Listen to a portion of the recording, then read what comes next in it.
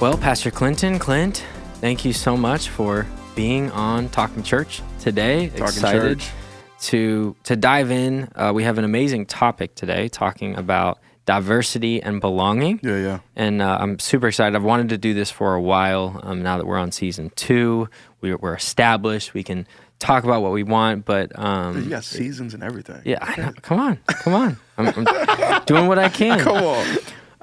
We know it's going to be fun with both of you on, and I know that the last couple years in Minneapolis specifically, but in our country and our world, we could probably list off a dozen different things that would be worthy to talk about that have divided our country, divided the church, even divided individual churches, but the capital C church, no doubt, has been divided in this. And right. One of the things that we did, kind of in response to what happened here in Minneapolis with George Floyd and the murder of George Floyd at Derek Chauvin and the trial and all of the things that came about with that, it kind of illuminated to us like there are things in our life that we need to process, that we need to reflect on, that we need to examine, and even the wording that you use and the how you address things. It was palpable on how it was. I literally thought of James as like what a small spark can start a whole forest ablaze, and it felt that way in Minneapolis during that time. I know I was helping manage some of our digital platforms. We all had different roles during the time, but it's like everyone was just ready to jump on one another. Yeah. And so shortly after that, we kind of were examining that and started what we call our Diversity and Belonging Initiative, which both of you have been key parts in spearheading that initiative here in our church. And it kind of started with staff and then people in the church, deacons, leaders, elders, and there's been so much. And I'm going to let you guys expand upon that. But that's been the journey over the last year and a half, coming up on 2 years of what we've been doing. And so setting the table for us there, would love to talk about what that's meant, what your roles have kind of been in that journey, and then hopefully help equip other churches that maybe have felt ill-equipped to handle these types of conversations and share some of the wins that we've had, maybe some of the pain points that we've had. But I think the beauty that can happen when you address difficult things. And so I know I just kind of gave a big kind of intro there, but would love you guys to talk about what your roles have been in that process, what your roles are outside of that, and then dive in and start talking about what we've done over these last couple of years. I like when Clint starts. And it's Clinton and Clint. That's right. Different people. That's right. Yes. We are different people. I know we look like twins. Right. But hey, last time you had your other twin, Keith, Yeah, on. exactly. Yeah. No, this is an important conversation. Yeah. Honestly, and I think the context that you talk about with this happening, the River Valley Church, we're all over in a sense. God's done an amazing work in allowing our church to have connection with lots of different communities and people. But we're based here in Minneapolis, Minnesota, and as all of us are very, very aware, this was the epicenter of very, very difficult times for our city and for our country. And so a little bit of backstory for me personally. My wife and I live in South Minneapolis. Our cross streets are 25th Avenue South between 36th and 37th Street. And if you remember where George Floyd was killed, it was on 38th and Chicago, which is probably a mile and a half from our house. And I remember on that day, the next day, that Tuesday afterwards, I remember, because we had Monday off, because I think that was Memorial Day, right? Yep. And I remember driving home from work, and on 38th, which is this kind of main corridor that kind of cuts right east and west in South Minneapolis, I remember driving home, and there were people marching down the street, and they were headed toward the police station, the 3rd Precinct, which is, if you think of where 30th in Chicago is relative to my house, it's about a mile and a half south and west of us is where George Floyd was actually killed. And then about a mile and a half northeast of us is the 3rd Precinct. And I was like, what is happening? And then from our vantage point as a family, we had 3 young kids at the time. Living in South Minneapolis, I got a notice in an email from the police department. And it was like, hey, you should water down all your shrubs. You should take any garbage cans that are by your house and stick them in the garage. If you have any propane that's outside, like bring it in. And all of a sudden, our lives in a very real and personal way got thrown into a very traumatic season that our city was walking through. And the vantage point that I could have had in all of that was, man, this is annoying, or man, this is just so frustrating. But I think what the Spirit of God was doing in my life, witnessing this and being a part of this, was trying to draw my heart to understand. You know, I'm an immigrant myself. I came to the United States from South Africa in 1996, and South Africa has also walked through its own really, really troubled past with race. Apartheid was essentially, legal segregation, that the color of your skin mattered in not a great way. And I grew up, our family's ethnically Indian. The first Indians came to South Africa in the 1860s or so. And we didn't have it as bad, if you will, as people that were African, Native African, because we weren't as much of a threat from a population or from a political standpoint. But people that were Native African were really, really marginalized by apartheid. And so I grew up in a family setting that understood it as someone who was an observer in terms of racial hardship and discrimination and all these kinds of things. But I had very few experiences for my life where I knew it as me, when I felt it. And so a similar thing popped when all this stuff was happening in Minneapolis. I tried to empathize, but I also knew I didn't really get it fully, because it was tangential to my story. It wasn't my story. And it was people like Clinton and his wife Portia that, as my family and I, we're interracial married, so my wife's Caucasian. We have 4 interracial kids. And it was you guys as friends in our lives that helped us take what I think was a spark of empathy that the Holy Spirit placed in us, and helped us walk the journey to start to understand some of these realities from a different vantage point. And that was such a formative experience for me, living in the midst of some chaos for a couple days, that it kind of stirred in me a sense of like, all right, if I'm walking through this, lots of other people probably are just trying to get a handle on but there's rioting. That doesn't seem like a good idea. But obviously these people are hurting, and you're just trying to grapple with what is happening. And you and your amazing wife have been so instrumental in us in just beginning that journey toward understanding. And I think in a similar way, this whole diversity and belonging project, initiative, vision that we're on is coming from that same heartbeat of my goodness, lots of people are hurting in our world today. And sometimes we just don't have the language to connect and understand. And so I'd love for you to share things you've shared with me before, with listeners today on why it's so important to be on this journey of understanding as we engage in some really hard topics at times. Yeah, Clint is always so generous with credit and honor, but my wife and I were just trying to do the best we could to help navigate this season ourselves. Wrestling with how do we process this, and at the same time knowing that as one of the few people of color in our circles, knowing that there were going to be questions, and for my wife and I, our ethos is always to try to help and to try to encourage and equip and to love. And I know that we couldn't do that if we had a chip on our shoulder. I know that we couldn't do that if we were allowing even our own hurt to be processed in an unhealthy way. So we're just doing the best we could at the time, and still to try to help our friends, our circles first, understand some of these dynamics, because we don't understand everything. Even though we're African American, I don't speak for everybody. I jokingly say I ain't Oprah, I ain't Obama. I know what I know, and I think that is also the perspective of everyone in everybody's circumstances. You only know what you know. And even Clint alluded to the rioting and the protest that we had. I think it was MLK that said that rioting is the language of the oppressed.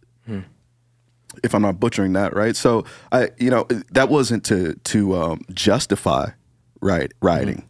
Yeah. It was giving language to like, these are broken and hurting people. Yeah. And when, especially as believers in Jesus Christ, when we don't have the Holy Spirit being our guide and our compass, and even sometimes when we do, we're liable to do anything. We're liable to run wild and process incorrectly, to some degree. So, we were just trying to navigate these times the best we could, just like anybody else. But certainly, it's not Christian cliche for us to say that like we needed and had to rely heavily on the Holy Spirit to give us wisdom, discernment, and just how to navigate these times that we were walking through with the most love and empathy as we could muster. Yeah. Well, and I think what this season touched off for many in our congregation too was an expectation that we were going to speak to it. Yeah, and I think a one lot of of pastors felt that way. It was like, what am I going to say, and how am I going to perfectly nail it so that everyone in my congregation calms down and is friends and is perfect? And it's like everyone realizes it's not that simple. Isn't that the case? I mean, it was heartbreaking at times to realize that, because I remember thinking about, well, what's our social media strategy? Like how do we convey a sense of connection and empathy with everyone involved, but still say something of substance? And we'd begin to write these things and be like, okay, but if I say that word, now all of a sudden this person's going to misinterpret that. But then if I don't say this strong enough, then now this person's going to be upset that I didn't go for it. And it's and it brings to light in a really almost disorienting way how difficult it is to try to make everyone happy, if you will. Yeah. And then it begs the question: Is that what we should be doing? Is that what we're trying to accomplish anyway? But then we also know real people on these issues. People, not to be reductionistic in how we think about things like race relations, but we know people are African American. We know people who are in law enforcement, and some of the ways that these issues can start to be so divided into like, yep, it's either this or that, and it's like, my goodness, I feel like there could be a third way or a third option or another path forward, and I feel like what this season of trying to respond brought us to was the realization that we have the equipping of the Holy Spirit. There's no doubt about that. He's helping us with words, and he's helping us with language, and he's helping us with relationships. But I think it also helped us realize that there's also maybe a journey of learning and development that we can be on as a staff and as a congregation to better engage in these conversations. And some of that really at the end of the day begins in us.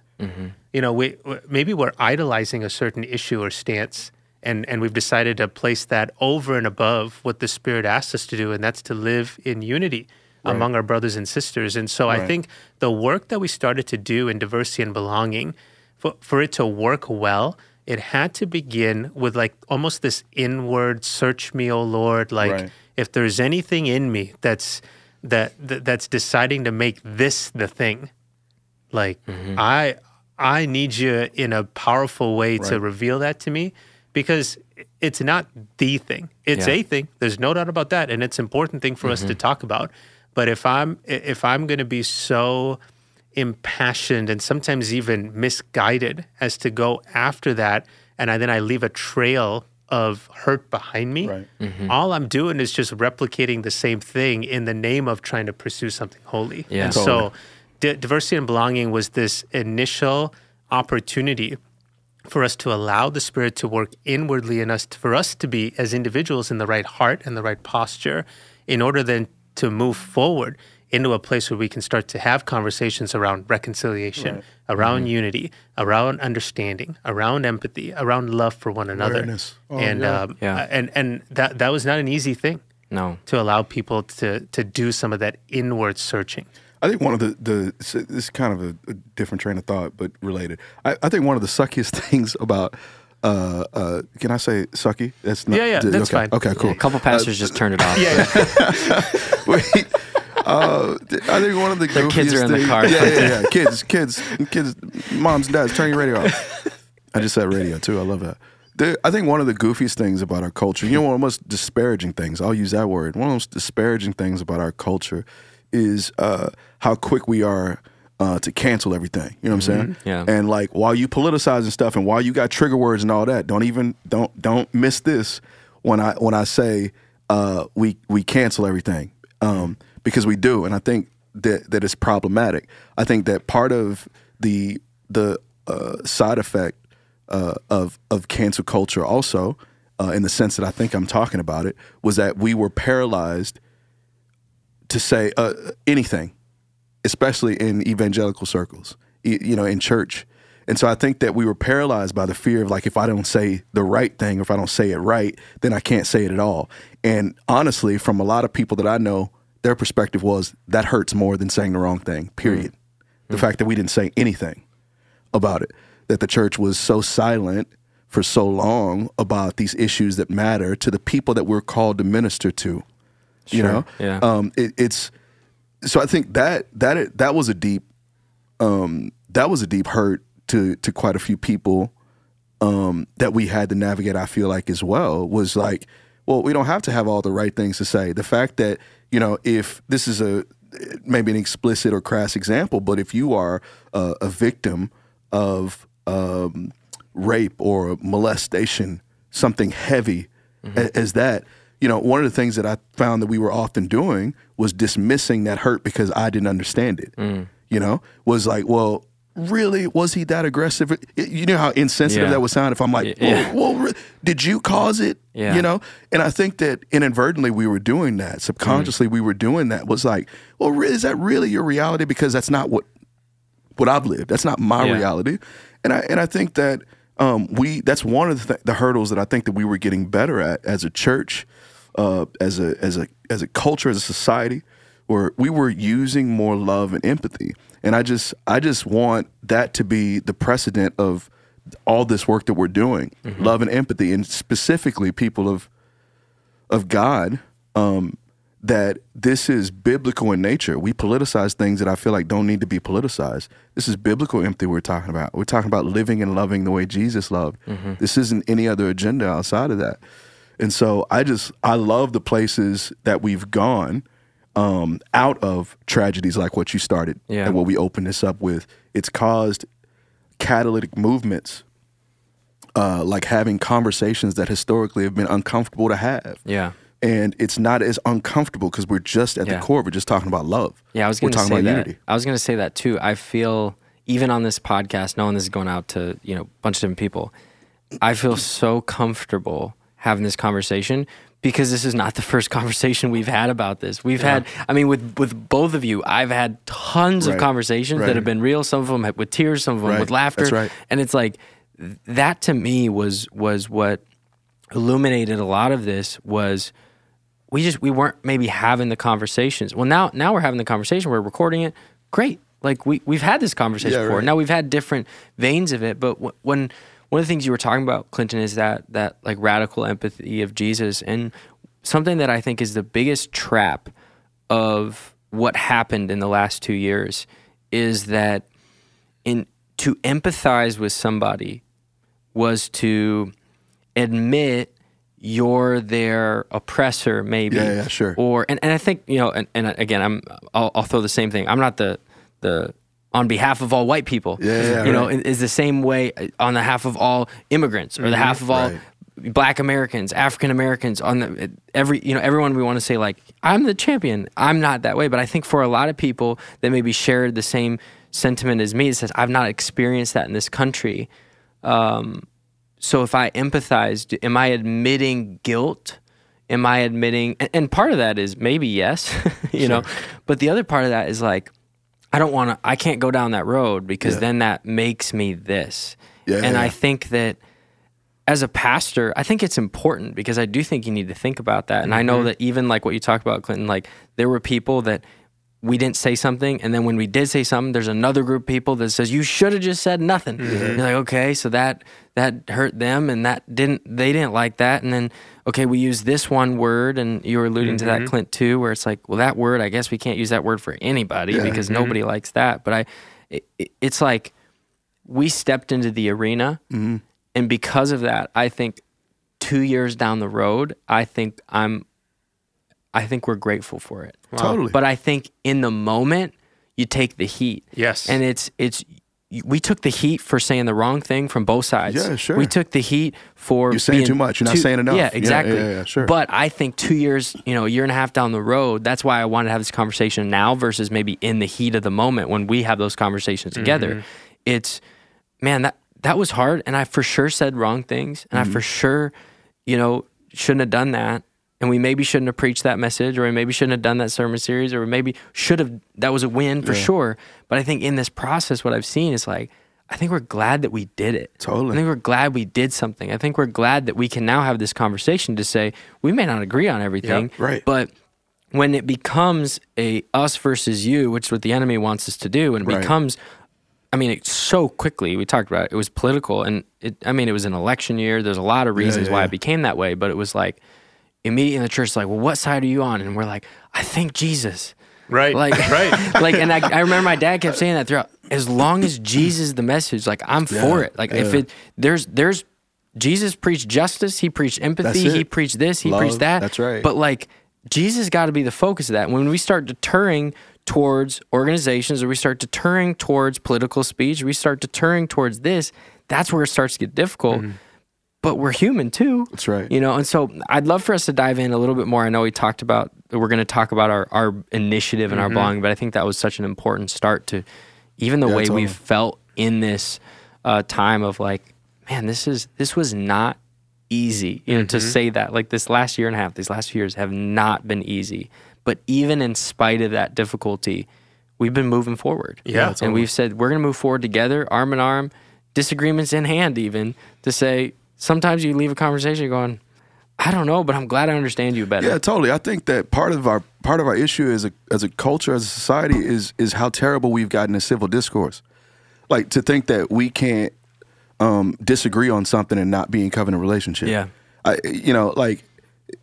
think we perverted unity for uniformity. Sure. That unity isn't we have to agree on everything.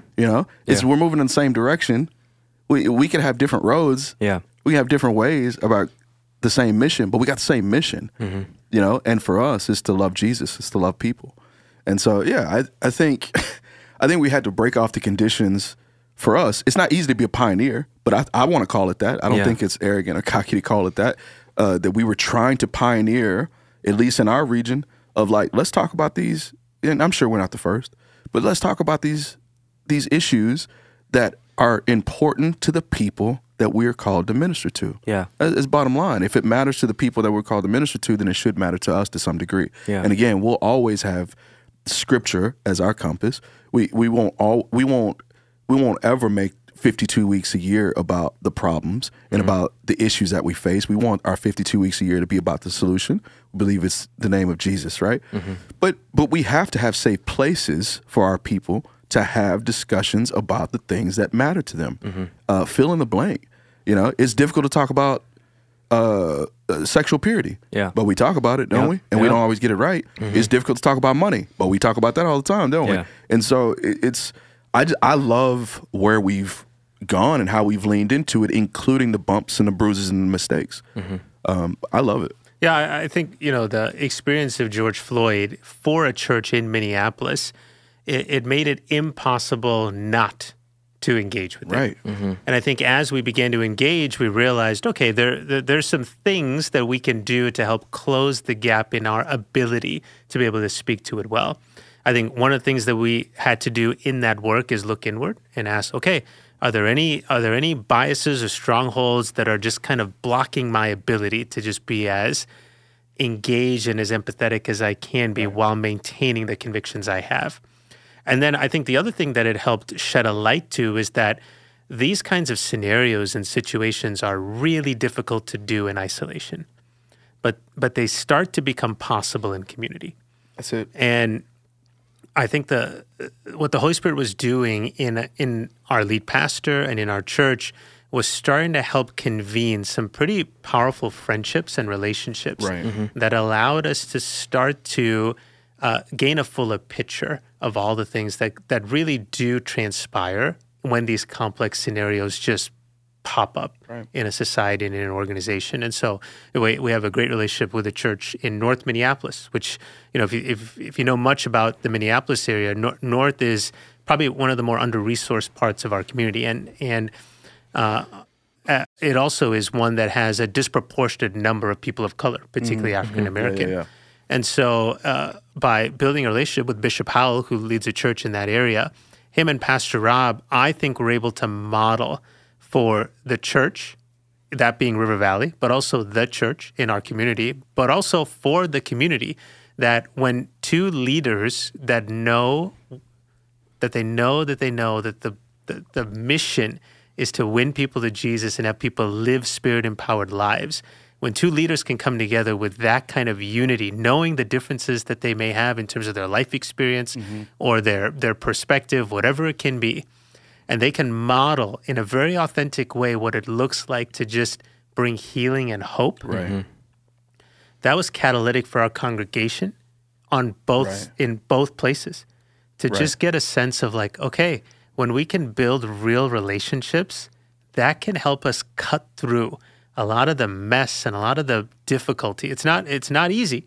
Right. It's not going to make it easier, but it allows you to cut through it in a way where you can see the other side and to have hope on the other side of that, to have healing on the other side of that, to have reconciliation, to have understanding. And so when I think about the progression we've been on, it was this acknowledgement that we can do better. There was this inward searching, like, all right, is anything holding me back? There was the catalyst of relationship to get us to a place where we started to understand more. And then through that whole process, you realize we're actually better together. And diversity and belonging kind of grew out of this, like, okay, we had this as such a time as this experience trying to navigate our city through the trauma of George Floyd and the riots and the trial and all these things.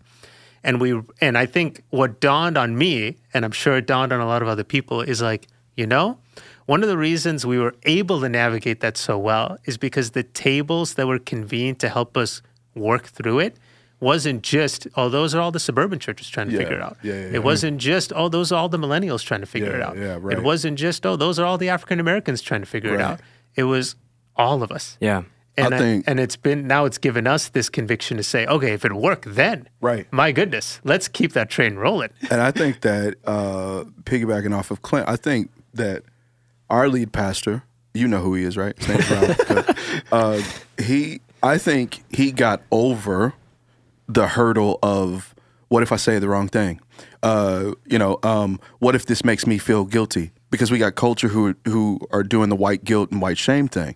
And the first thing I say as a knee-jerk reaction to my insecurity when I hear about racial reconciliation, whatever, is like, well, I'm not a racist. Dude, I didn't ask you all that. Nobody's making that assumption, but there was an ugly past, and we made some mistakes, and just like anything, like any dynamic, the only way you're not doomed to repeat the past is we talk about it and we learn and we educate ourselves and bring awareness to it so that we don't repeat the past. I feel like every other country, countries talk about the Holocaust. They equip and inform their kids about the Holocaust so they don't repeat that. Yeah. They talk about apartheid so that they can be equipped and know about it and so they don't repeat it. Yeah. But America's only one of the few people who's like, let's not talk about it, because if we don't talk about it, maybe it'll go away. Well, I think, too, what we've seen even in this journey is a lot of people brought to us a fear of, like, what is being talked about. Because you mentioned, like, well, that's not me. Like, and you're like, I'm not saying that's you. Yeah. But there are people out there that are saying that. That is true. And I think, Certainly. I think that's what we saw from our church. If you had there was a lot of people, particularly white people, that would say, at my work, it's not good. Right. It is unhealthy. It is toxic. Totally. It has become a battle that is uncomfortable as a believer, and even people who've helped us throughout this process have said, I've done this in secular environments, and it's not good. And it's not going well. And people who are Christian are generally being marginalized and pushed aside to say, whoa, you're the wrong.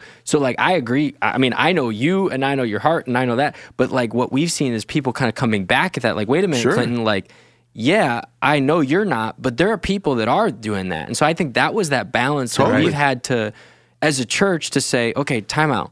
What context are you coming at it from? Sure. Has your workplace done a diversity, equity, and belonging initiative that is really toxic and unhealthy and has made you feel ostracized and pushed out and this? Or are you coming from it where you came from a workplace that is one of the shining examples? Or, so that's where, like, again, I agree 100%, but I think you have to like dive deeper and to say like, okay, what context are you coming from? Absolutely. And then there's a supernatural aspect to this too. You have to trust the leading of the Holy Spirit and the leadership that God has placed here. And I trusted the Spirit of God in my leadership to navigate these things. Totally. Also, I think the last thing I was going to say about Pastor Rob in particular was that he got the concept that I often like to use, which is proximity breeds empathy. And he plays, Clint just talked about it, the relationships that he forged. I think that helped him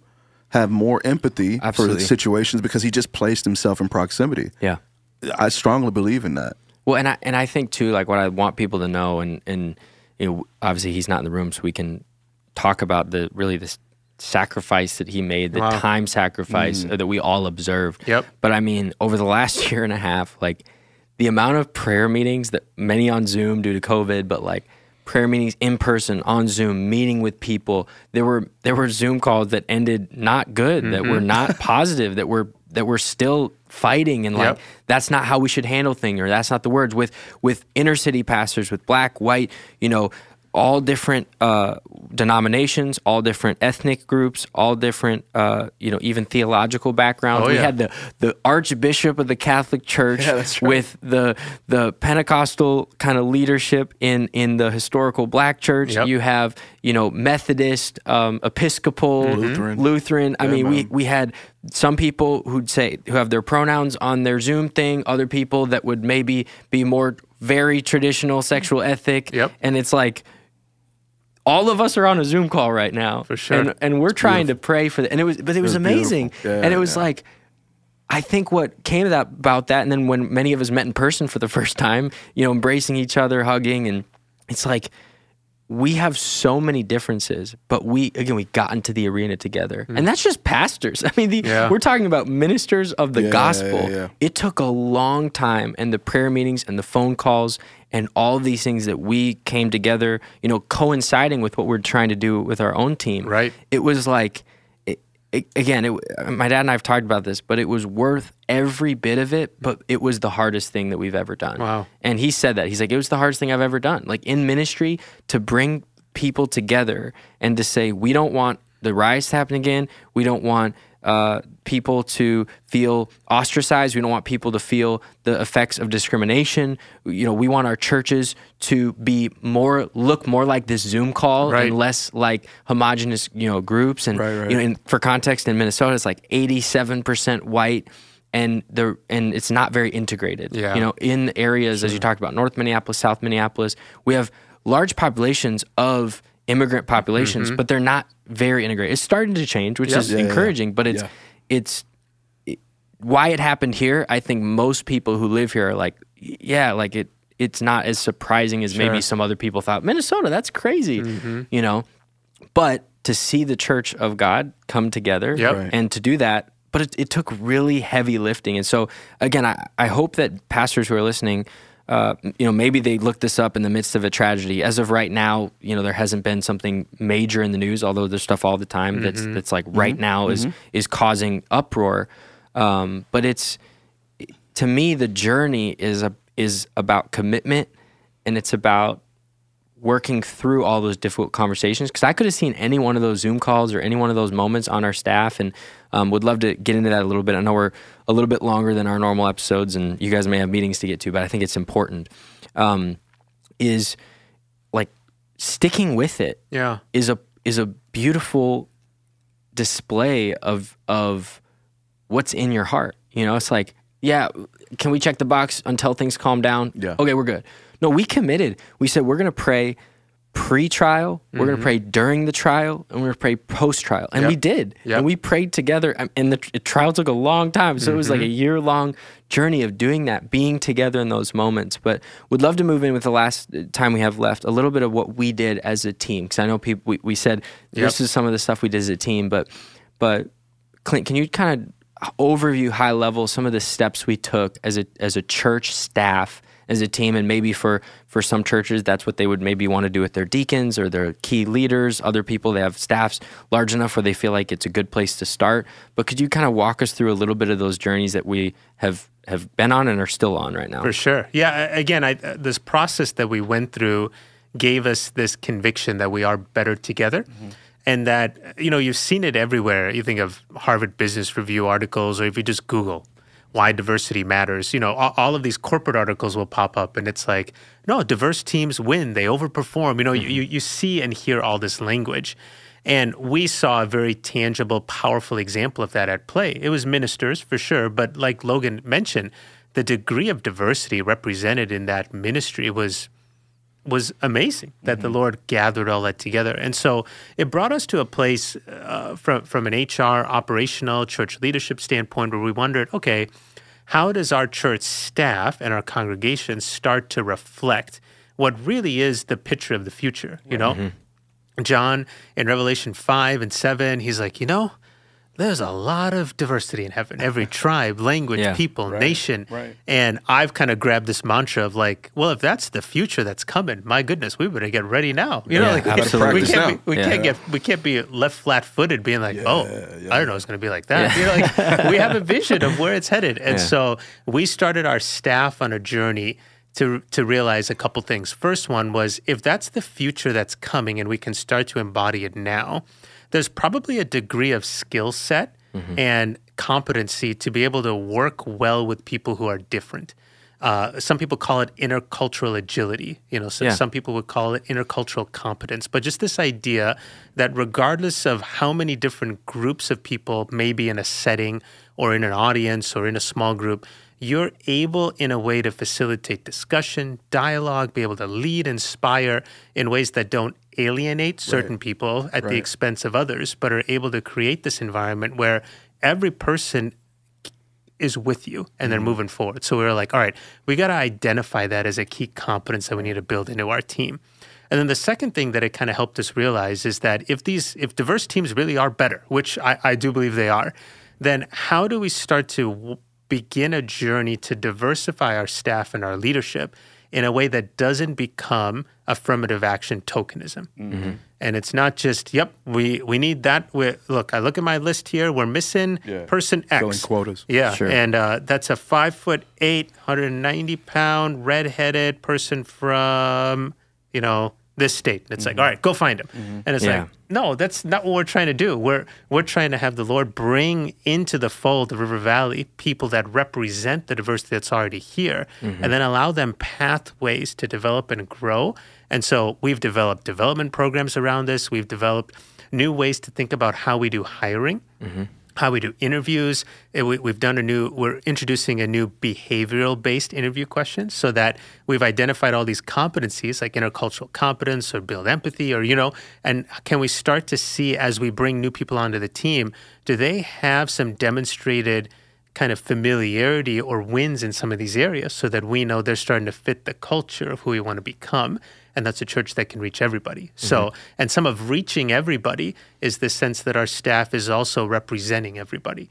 And so we've been on this journey now over probably 18 months, I would say, trying to build all the back-end infrastructure of that. What's the training? What's the competencies? What's the infrastructure? What's the... and then what are the pathways to get people there? And then it's a matter of prayer. It's really asking the Lord to bring people into the fold, and it's us expanding the networks that we're a part of. That's starting to build some really good relationships. Yeah, it's been.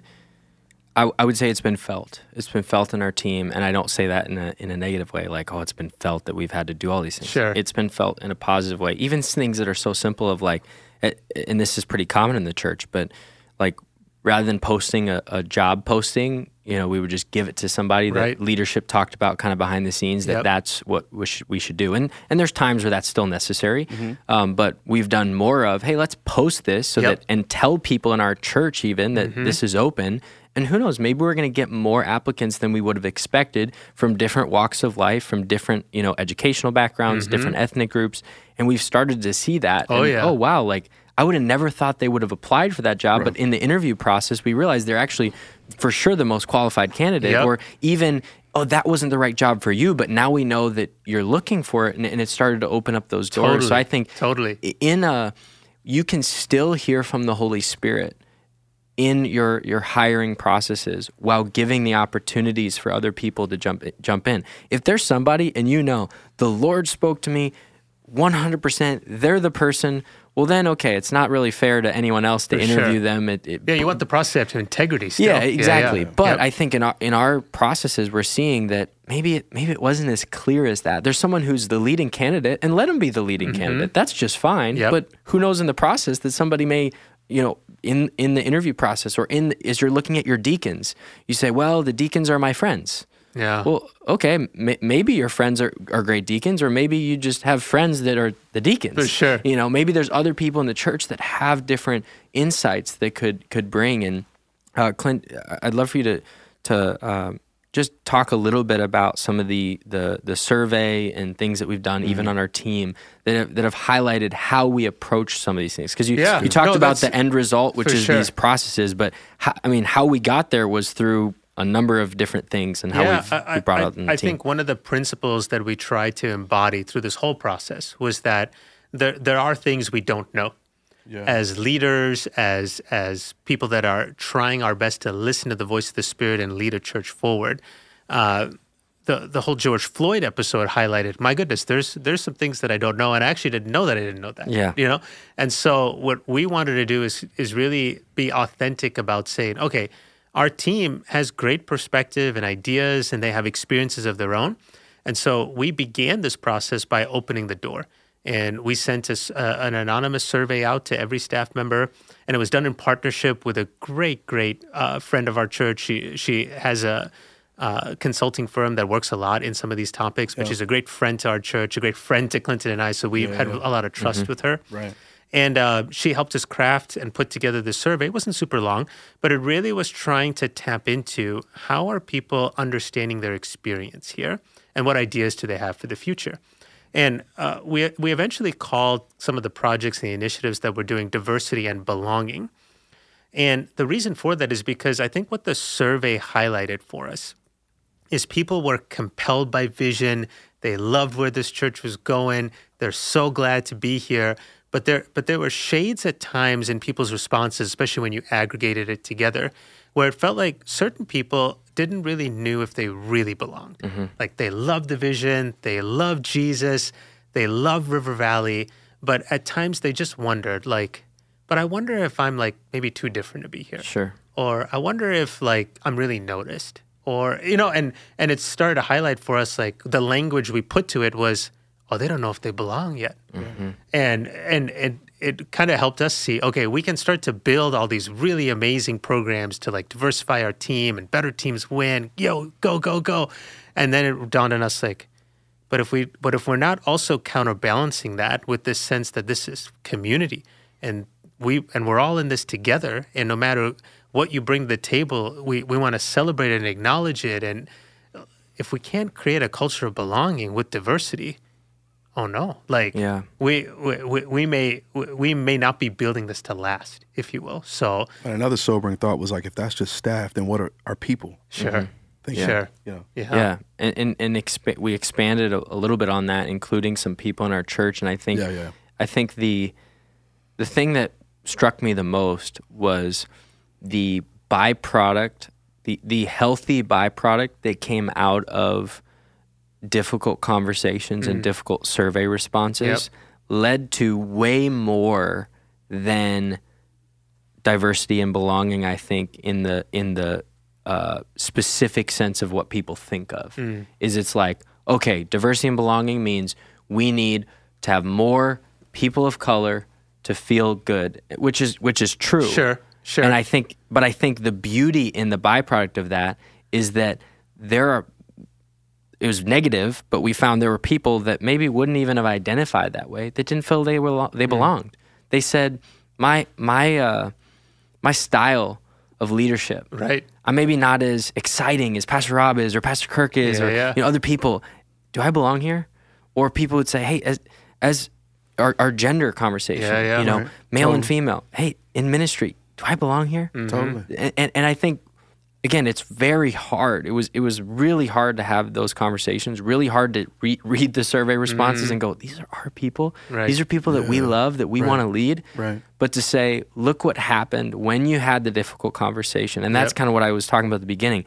It still is very hard. We're not done. We're in the process of it. But the beauty of what's come out of it to say, we had the difficult conversation. We had the difficult survey. We had the difficult meetings. We sought counsel. We sought help. We're willing to have difficult conversations. We're willing to admit we're wrong in areas. Yeah. We're willing to admit that we haven't been perfect at it, acknowledge our realities, but to say we can move forward and be better. And that's what I think is what I feel in our team is nobody feels like, all right, we did it. We got it perfect. But we're grateful that we're willing to move into the arena, For sure. having the conversation that's difficult, and then the byproducts that come out of it is the fruitfulness of God. That's cool. Unity is one. That's one of the biggest ones. And you just don't have healing without communication and accountability. You just don't have it. Yeah. Well, again, we're in process, and so if anyone's listening and they're like, "All right, can you send me the plan on how everything worked out?" We don't have that fully, but We got it all figured out. yeah. But I would say we do have some resources that we can have. So for sure. So if you want to email network at River Valley and say, "Hey, could you give me some examples, or could you forward me on to some of these people you've worked with, or was there a specific thing around this?" I'm sure everyone's at different points in their journey on this, but it's been a beautiful thing, and it's been messy. It's been hard. I say that I don't want to undersell that it is difficult. Like if you're looking for it to be easy, don't do it. Yeah, it's not easy. Don't do an initiative if you just want it to be easy. But if you want it to be fruitful, and you want it to be something that has longevity of unity in your organization, I think it is worth it. Wow. Logan, tell them don't underestimate the power of intercession too. Yeah. Like Amen. education was a part. Education, awareness, all of that was a part of the journey. But intercession is people of God, man. We're still praying. And you've been leading prayer groups, and we're doing it. And throughout the whole, that's been a theme throughout our entire thing is intercession with pastors, intercession with lay leaders. We had people that were even when we were in meetings praying for us. Right. And so, we didn't talk too much about it, but I'm glad you mentioned it because that was such a key part of that journey was this intercession. And I feel like we may have to have a follow-up conversation about this, but this has been a great conversation. We signing on for a sequel? Season 3. Season 3? I'll pay you the same amount that we paid you for this episode. But it's been a gift. It's been a joy, and I hope people reach out and ask questions. Obviously, through the network, we can forward them on to the right places. But thank you guys for being vulnerable and for sharing what God's been doing, and thank you for implementing this in our church and helping us move forward. It's truly been a gift. So it's fun to do life and ministry with both of you. I love you both. This is fun. This is incredible. It's an honor to be here. Awesome. Thanks, guys.